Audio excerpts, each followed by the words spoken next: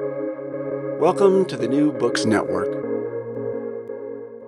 Hello, I'm Nicholas Gordon, host of the Asian Review of Books podcast, done in collaboration with the New Books Network.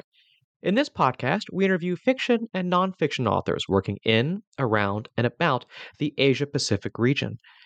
In 1974, India surprised the world with Smiling Buddha, a secret underground nuclear test at Pokhran, Rajasthan. India called it a, quote, peaceful nuclear explosion, but few outside of India saw it that way. The 1974 nuclear tests became a symbol of India's ability to help itself, especially given how the country was left out of the Nuclear Non-Proliferation Treaty, an agreement the country argued was colonial. But as Jovita Sarkar's Plowshares and Swords, India's Nuclear Program in the Global Cold War points out, the country's nuclear program was in fact the product of Cold War tensions and international networks, including some foreign sources of nuclear knowledge and material. Jovita Sarkar is Senior Lecturer in Economic and Social History at the University of Glasgow and the founding director of the Global Decolonization Initiative. Today, Jay and I will talk about India's nuclear program from its very beginnings through to when India was brought back into the world's, or at least the US's, nuclear good graces in 2008. So, Jay, thank you so much for joining me on the podcast today. Perhaps it's best to start kind of like with the big picture, as always. How is India's approach to foreign policy under Nehru, under Indira Gandhi, how is it kind of commonly understood? And what is it about India's nuclear program that complicates this traditional view, this common wisdom about India's foreign policy? Yeah, first of all, thank you so much, Nicholas, for inviting me to the podcast. It's very exciting to be able to discuss my book with you and your audience. Great question to start us off. The conventional wisdom about India's foreign policy under Jawaharlal Nehru and his daughter, Prime Minister Indira Gandhi, has been that India's foreign policy has tended to be more prestige driven and far less related to realpolitik. And scholars over the last 10, 15 years using archival evidence to make sense of Indian foreign policy have been gradually dismantling that myth or those set of myths. And so I find in the research I did for my book that India's nuclear program really has this important dimension of geopolitics, which this book really deals with. And I find that there is not a lot of difference between how the secular Congress Party and its various iterations were dealing with the nuclear program related question as opposed to the non-Congress parties. So one thing the book, for example, does is discuss that this episode after the emergency when India witnessed the first non-Congress government led by Morarji Desai. His government did not take a radically different position on India's nuclear program and India's relationship with the non-proliferation regime, for example, than the predecessor government of Indira Gandhi or the successor government of Indira Gandhi. So there is more continuity when it comes to different major political parties when it comes to India's nuclear program and their position first. And the second is that this role of geopolitics, which tends to get identified with more of a post-1990s shift in India's foreign policy with the prominence of Hindu nationalist parties, for example. I find that not to be the case. I see geopolitics to be a key dimension of Indian foreign policy throughout. And I also see there is more continuity among the various major political parties when it comes to India's nuclear program.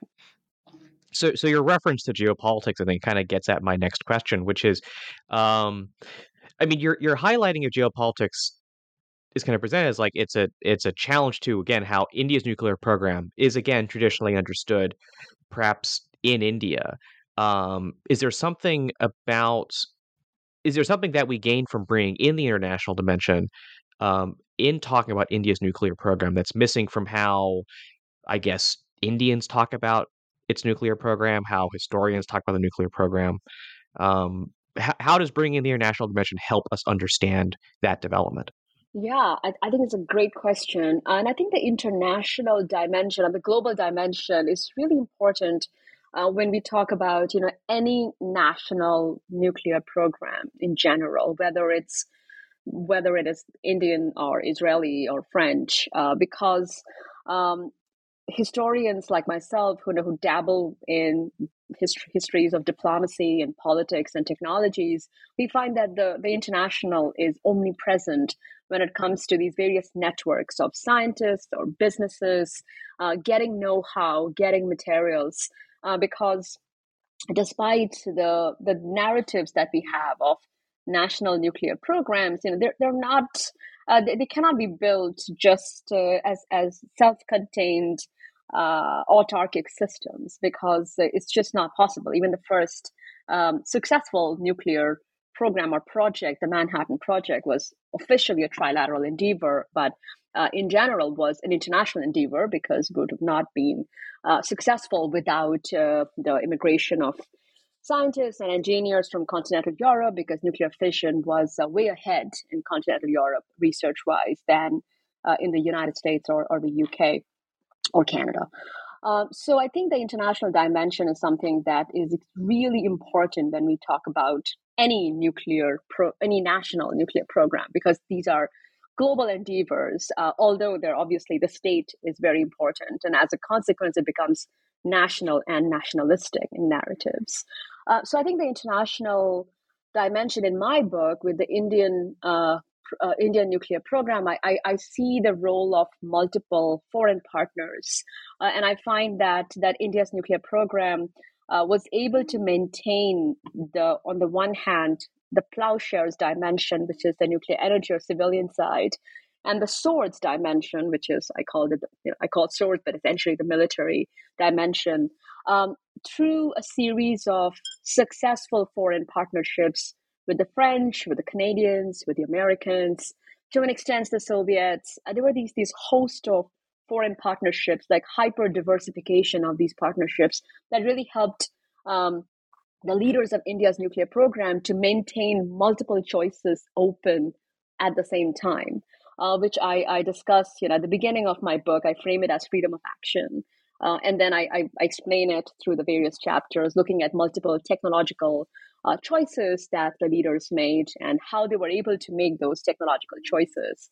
That is through international partnerships. So I think the international partnerships is really partnerships are a core dimension of all, I would say, all national nuclear programs, and definitely in the Indian case, it helped to maintain multiple options open for the leaders of India's nuclear program, making it this huge polyvalent project serving what I say national security goals as well as national development goals. So you mentioned kind of India's nuclear leaders, and I want to ask a question about one of them, specifically Homi Bhabha. Kind of, he's the chief architect of India's nuclear program. He's probably a name who doesn't pop up much outside of Indian history, although it's possible I just haven't read enough. But I guess, who was Homi Bhabha, and how central is he to this conversation about India's nuclear program? Yeah, absolutely. I think individuals really matter, and there are some key individuals in India's nuclear program, and definitely in the early years, Homi Jehangir Bhabha is extremely important. It's so interesting. So my book, I begin with this moment in 1942 during the Second World War, when Homi Bhabha meets Vikram Sarabhai.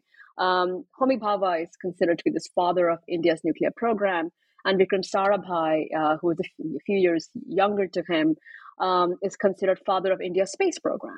And both of them meet at IISc, in Indian Institute of Science in Bangalore, during the Second World War in 1942. Both of them had done their degrees at the Cavendish Laboratory at the University of Cambridge, and they had returned back to the subcontinent uh, because of the war in Europe. And obviously, the war was also taking place in South Asia in a very literal way. There were battlefields of the Second World War even there. And so I think Homi Bhabha is really important. But I would say that Vikram Sarabhai, who is his successor, sort of continues many of Bhabha's projects, and they more or less agreed on many things when it came to the nuclear program and its close relationship with the space program. So Homi Bhabha was a physicist, and just like Sarabhai, and he after he moved back to India, British India, he was a reader. Was appointed as a reader by C.V. Raman at IISc Bangalore, and there he was thinking about what to do about. He wanted to establish an institute of fundamental physics while he was in Bangalore, and he was related to the Tata family, and G.R.D. Tata was not just a relative, but also he was very close to G.R.D. Tata. And so he wrote this letter to the Dorab Tata Trust asking for funds to establish an institute of fundamental research in India, because there was nothing of that sort at the time. And that's what led to what is today called the TIFR, or the Tata Institute of Fundamental Research. And although it was eventually established in Bombay, it was first established in Bangalore, because that's where Bhabha himself was located. And so I think he is extremely important because of his vision on the one hand, but also his ability to get the capital that he needed to materialize his vision. So in the book, I make some reference to Sheila Jasanoff's and some other STS scholars' notion of socio-technical imaginaries of the nation. So these leaders of India's nuclear program have certain imagination of what the nation would be doing with science and technology, and that vision was guiding their activities and the role that they were playing.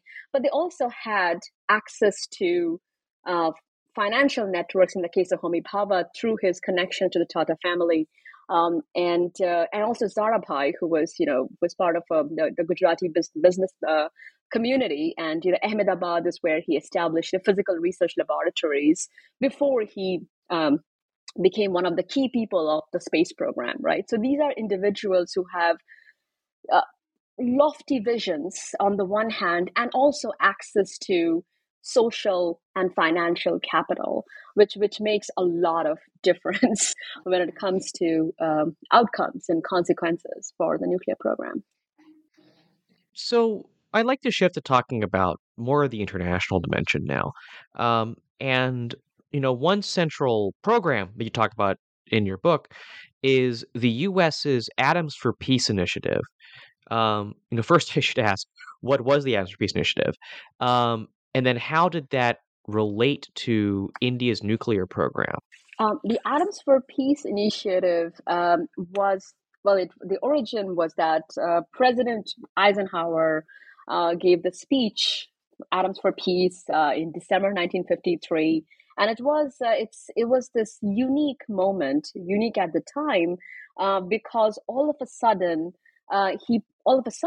he promised nuclear know-how to be available to the world, and this was very surprising to a lot of people within his own administration on the one hand, and also the world, because after the Second World War, the U.S. government did not really open up nuclear know-how, but rather closed down. And that was the U.S. Atomic Energy Act of 1946, and this category of restricted data.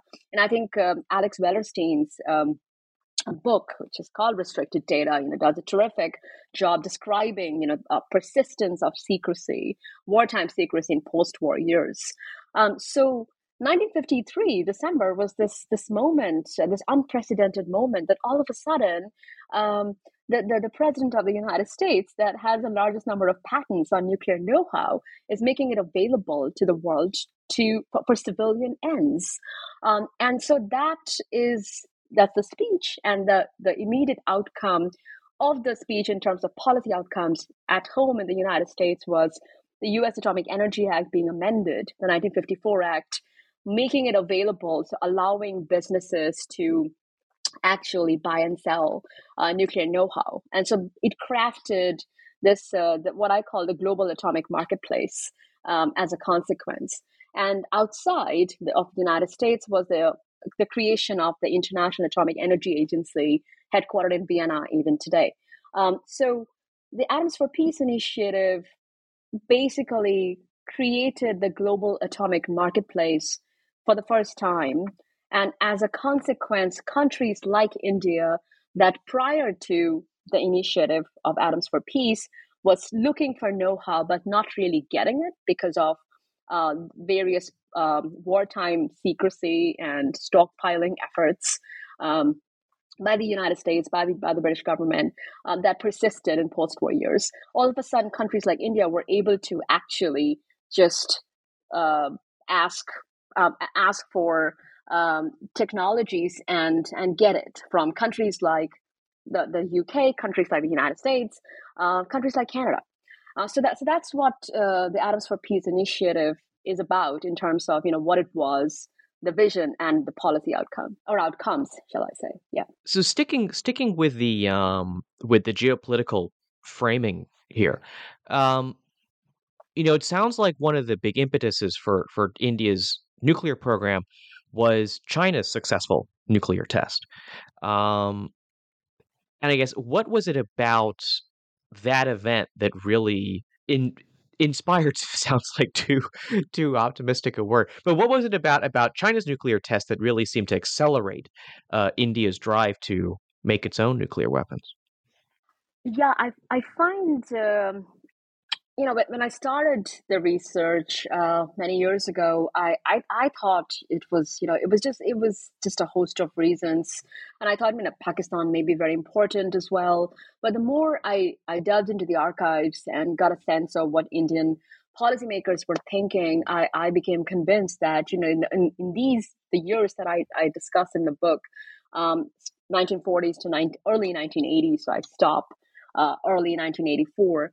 I find that the most important dimension for Indian policymakers in the region is the People's Republic of China and far less Pakistan. Pakistan is important because it's aligned with the PRC.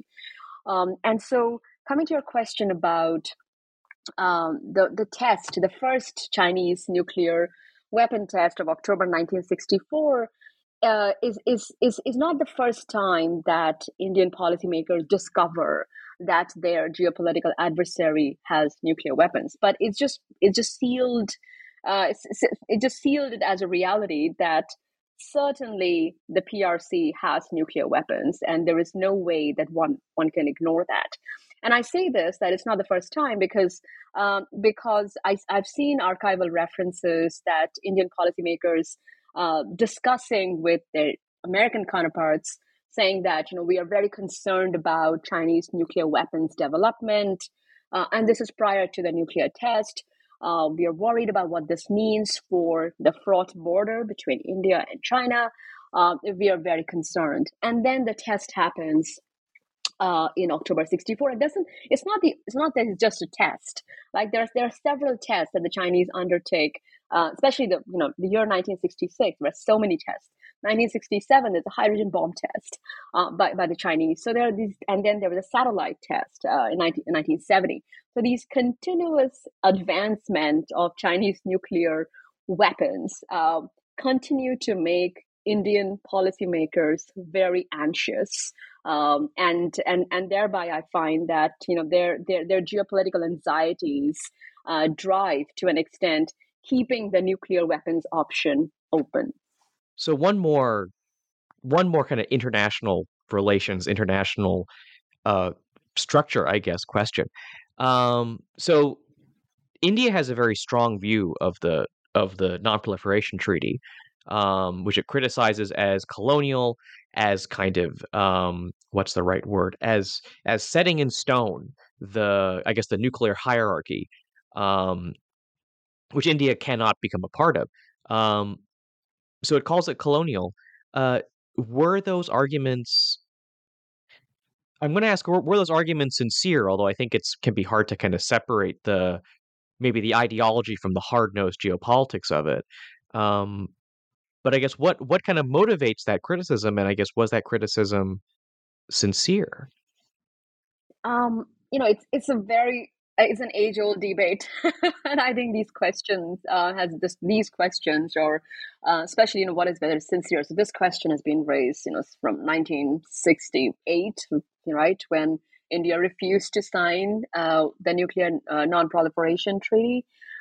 So I would say that India's position against the nuclear non-proliferation treaty it makes a lot of sense from the perspective of Indian policymakers, because this was a treaty that, on the one hand, um, allowed countries to have civilian nuclear programs, and at the same time created various checks and balances to prevent civilian programs from becoming dual purpose or becoming a military program.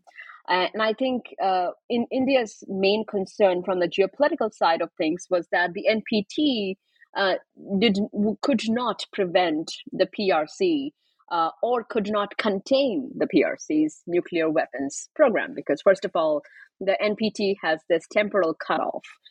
So all the countries that have tested within a certain period of time, that is definitely after the PRC's test of 64, they are considered nuclear weapon states, and everybody else is non-nuclear weapon states.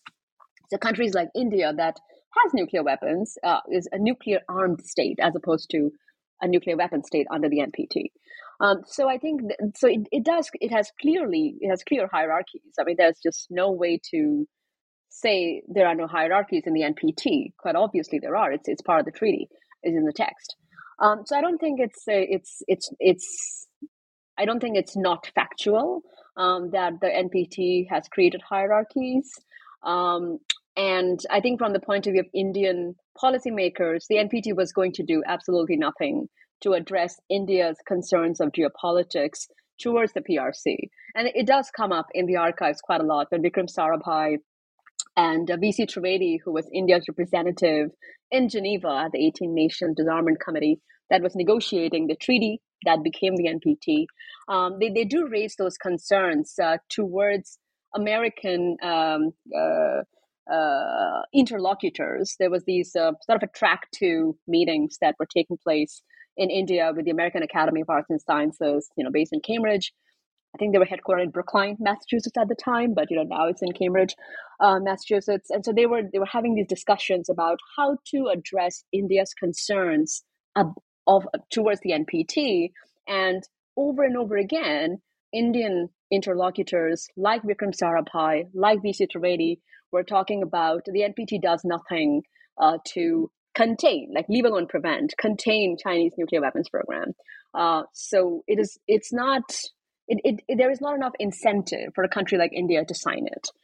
And in terms of hierarchies, I mean, those are just facts in the treaty text itself. So we finally made it to India's first nuclear test in Pokhran in 1974. I think I noticed I think India was obviously very proud of the nuclear test. A lot of countries were not very happy about it. I mean, especially Pakistan, but other countries as well. How does the nuclear test 1974 change the conversation about India and its nuclear program? Yeah, that's such an that's such an important question, and I think it's far more important to reflect on the consequences of that nuclear explosion of May 1974 than the causes. I mean, I do get into the causes in the book, but I think the consequences are really important. Um, so as you would know, and I think most of your audience would also know, that India called it a peaceful nuclear explosion, and this took place in 1974. So at the height of the oil price um, shocks, and what that meant in terms of framing a nuclear explosion that could potentially be used for um, drilling for oil. So what I'm trying to get at is, on the one hand, within the country that is within India, it generated support for India's nuclear program, actually, because the Indian government, the Prime Minister Indira Gandhi said multiple times that this is for peaceful purposes, and and then Homi Seshna. Who was the chair of the Atomic Energy Commission, said multiple times that this is for oil drilling. We don't have oil in India. There the oil price shock. The cost of oil is so high; it's affecting Indian agriculture because a lot of petroleum products, used for fertilizers, etc.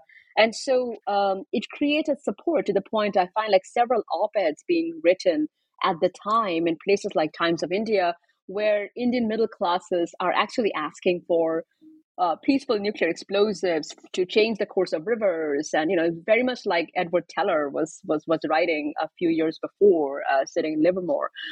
So it just within the country, at least among the middle classes, it generates support for India's nuclear program, and at a time of economic crisis, because nuclear program or nuclear explosions also are very expensive, and so to generate support for a not very productive act at a time of economic crisis is quite a political feat.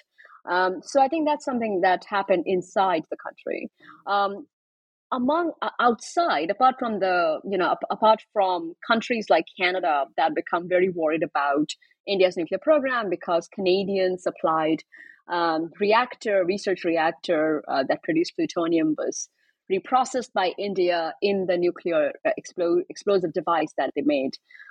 Canada was very worried. The United States was also worried because heavy water in that Cyrus reactor was US supplied.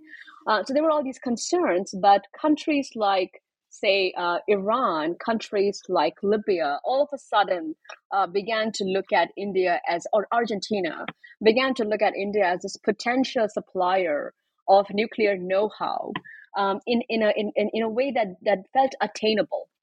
And what I mean by that is a country like Iran, at the time, 74, 75, was also expanding its own nuclear energy enterprise. And it had agreements with the United States, with the French, the West Germans, but the country was not getting know-how because, first of all, the US has very strict position against technology transfer. I think we can all agree on that. The French and West Germans were also trying to collaborate with the Iranians in a way to not give them know-how. And whereas India had demonstrated that it has the ability to conduct a nuclear explosion on its own, so clearly it knew how to do it. So it just felt like India just gave some hope to countries such as Iran, Libya, and Argentina as a potential supplier of know-how, that they would actually share know-how, unlike these other Western countries that were not. And then, of course, the very negative reaction from countries like Pakistan, understandably, because it's a geopolitical adversary, or countries like Canada, because of its own nuclear materials being involved, were also very negative. The most important international policy outcome was obviously the Nuclear Suppliers Group that was created as a response to. In many ways, the NSG, or the Nuclear Suppliers Group, was this reversal of Atoms for Peace that we were discussing earlier. So Atoms for Peace, 1953, just opens up or creates the global atomic marketplace. And then after nuclear explosion by India of 74, these major nuclear suppliers meet in London. So at the beginning, it was called London Suppliers Conference, to basically control this atomic marketplace that has gone too far, according to the suppliers. So I think those are some of the key consequences inside the country, outside the country, of the nuclear explosion of 1974. So we're gonna jump ahead now to almost the present day. I remember the conversations around the civilian nuclear deal of 2008, early 2008 was when it came into effect, negotiated between Bush and India, which helped to kind of bring India back into the fold of the nuclear conversation. So kind of what role does the country play today in today's conversation about nuclear energy, nuclear weapons, since the civilian nuclear deal was signed almost, 15 years ago, I guess? Oh, wow, time flies. I feel so old I know. because I also remember reading, so many newspaper articles and magazine articles and op-eds about that. Yeah. So what's the status today? I think the most important outcome of the U.S. India's NCA or Nuclear Cooperation Agreement was that India slowly and steadily entered most of the export control regimes, like the Wassenaar Arrangement and others, except with the exception of the NSG. And this is so is so at present, India is not a member of the NPT, and it's very unlikely that any Indian government will sign it. It's not a member of the Nuclear Suppliers Group or the NSG because it constantly gets Chinese opposition, but it is a member of all the other export control regimes, which sort of make up the global non-proliferation architecture, if you will.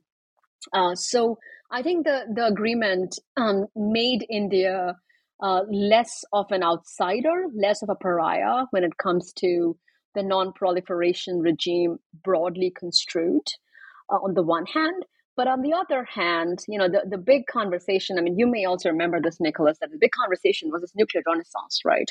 That civilian nuclear agreement with India, which is such a huge market, potentially a huge market, it's just going to lead to this global nuclear energy renaissance. Like that did not happen. A major point was obviously what happened in Fukushima a few years later, 2011. On the one hand, and the other one was this conversations around nuclear liability and the nuclear liability bill that gave several U.S. companies cold feet, and also several other companies. And I think the French and the Russians were the only ones who were willing to still talk business with India after the liability bill. So I think in terms of the nuclear renaissance, there is not much happening as far as I understand. I mean, it's still there. I mean, there are still brochures being published because this is 2022. We're at the end of it, so it's been 10 years since Fukushima. So we're once again hearing conversations about a potential nuclear energy renaissance that's going to fix climate change, etc. And India might be one of the front runners of that. But those are brochures. There's not much happening in terms of actual activities. But I think the most important outcome is this India becoming, it's still an outsider because it's not a member of the NSG or the NPT, but it's far less of an outsider than it was before 2005, before 2008. So now that we've kind of charted the path of India's nuclear development, I think this is a great place to end our conversation with Jay Sarkar, author of Plowshares and Swords: India's Nuclear Program in the Global Cold War.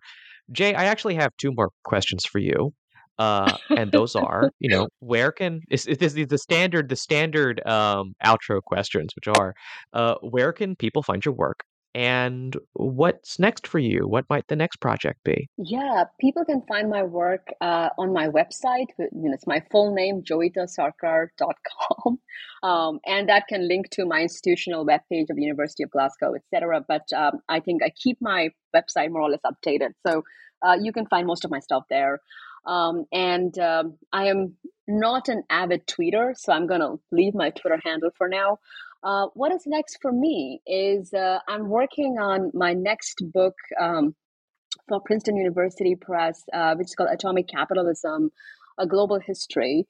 My first book that we discussed is very much about diplomacy and politics and technology, and I don't think I had much scope, given the way I conceptualized the project, to bring the businesses in, to bring discussions of land, labor, and debt, those kinds of things that were I got very interested in. So the next project is going to be a discussion of 100-year history from 1890s to 1990s about the history of nuclear sites in the world through the lens of capitalism, specifically land, labor, and debt, focusing on everything from nuclear energy to nuclear explosion sites to uranium mining. And I'm really looking forward to working on that and finishing it and then coming back and talking about it. Well, you can follow me, Nicholas Gordon, on Twitter at NickRIGordon. That's NickRIGordon. You can go to AsianReviewOfBooks.com to find other reviews, essays, interviews, and excerpts. Follow on Twitter at Book Reviews Asia. That's reviews plural. And you can find many more author interviews at the New Books Network at newbooksnetwork.com. This podcast is on all your favorite podcast apps, Apple Podcasts, Spotify, and Stitcher. Rate us, recommend us, share us with your friends to support us continuing to interview those writing in, around, and about Asia. Next week, join us for an interview with Jeff Fearnside, author of Ships in the Desert. But before then, Jay, thank you so much for joining me today. Thank you so much. It's my great pleasure. Thank you, Nicholas.